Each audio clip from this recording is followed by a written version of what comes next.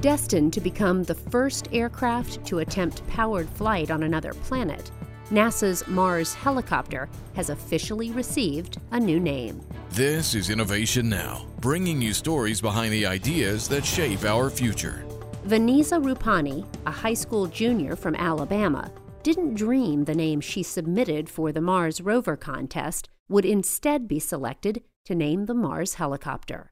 But NASA Administrator Jim Bridenstine thought Ingenuity was the perfect name for this part of our next exciting mission to Mars.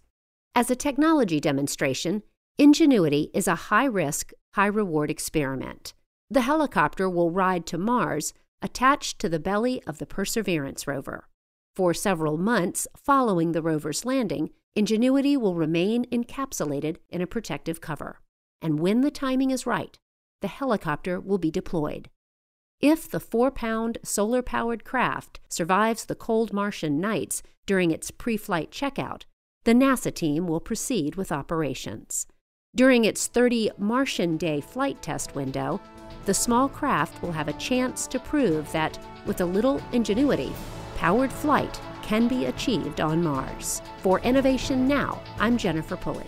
Innovation Now is produced by the National Institute of Aerospace through collaboration with NASA.